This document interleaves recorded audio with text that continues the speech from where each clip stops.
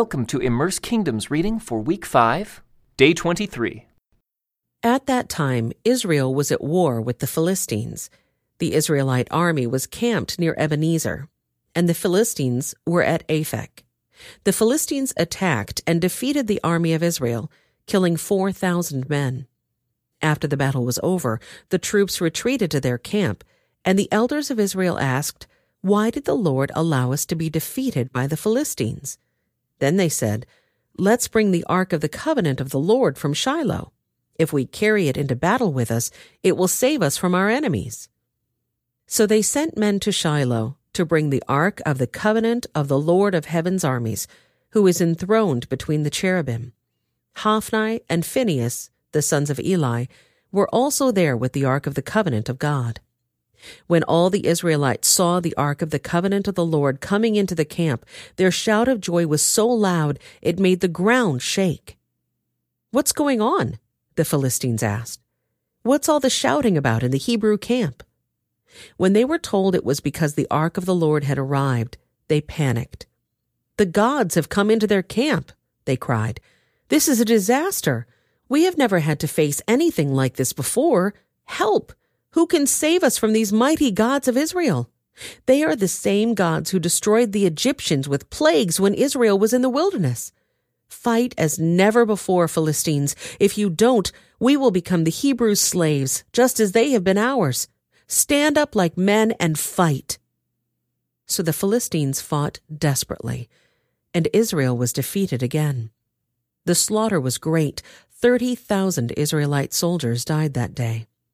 The survivors turned and fled to their tents.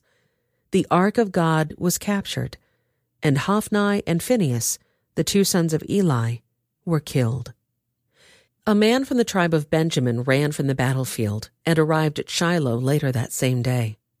He had torn his clothes and put dust on his head to show his grief. Eli was waiting beside the road to hear the news of the battle, for his heart trembled for the safety of the Ark of God. When the messenger arrived and told what had happened, an outcry resounded throughout the town. "What is all the noise about?" Eli asked. The messenger rushed over to Eli, who was 98 years old and blind. He said to Eli, "I have just come from the battlefield. I was there this very day." "What happened, my son?"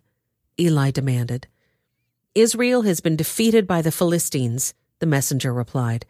"The people have been slaughtered, and your two sons, Hophni and Phinehas, were also killed, and the Ark of God has been captured." When the messenger mentioned what had happened to the Ark of God, Eli fell backward from his seat beside the gate.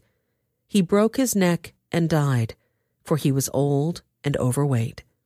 He had been Israel's judge for 40 years. Eli's daughter-in-law, the wife of Phinehas, was pregnant and near her time of delivery. When she heard that the Ark of God had been captured and that her father-in-law and husband were dead, she went into labor and gave birth.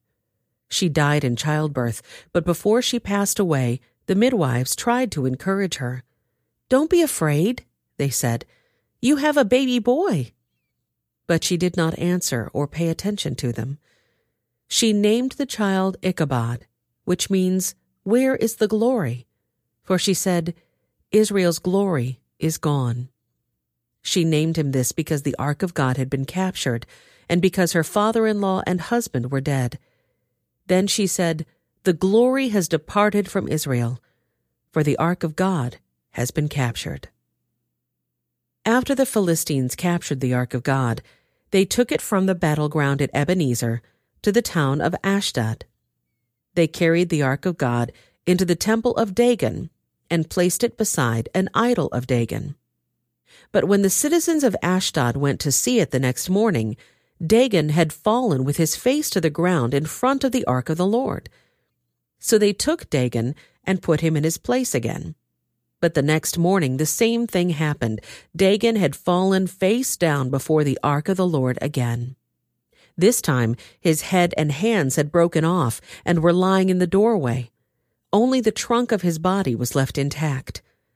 That is why to this day neither the priests of Dagon nor anyone who enters the temple of Dagon in Ashdod will step on its threshold. Then the Lord's heavy hand struck the people of Ashdod and the nearby villages with a plague of tumors. When the people realized what was happening, they cried out, "We can't keep the ark of the God of Israel here any longer. He is against us. We will all be destroyed along with Dagon, our god." So they called together the rulers of the Philistine towns and asked, "What should we do with the ark of the God of Israel?" The rulers discussed it and replied, "Move it to the town of Gath." So they moved the ark of the God of Israel to Gath. But when the ark arrived at Gath, the Lord's heavy hand fell on its men, young and old. He struck them with a plague of tumors, and there was a great panic. So they sent the ark of God to the town of Ekron. But when the people of Ekron saw it coming, they cried out, "They are bringing the ark of the God of Israel here to kill us too." The people summoned the Philistine rulers again and begged them, "Please send the ark of the God of Israel back to its own country, or it will kill us all." For the deadly plague from God had already begun, and great fear was sweeping across the town. Those who didn't die were afflicted with tumors, and the cry from the town rose to heaven. This concludes today's Immerse Reading Experience. Thank you for joining us.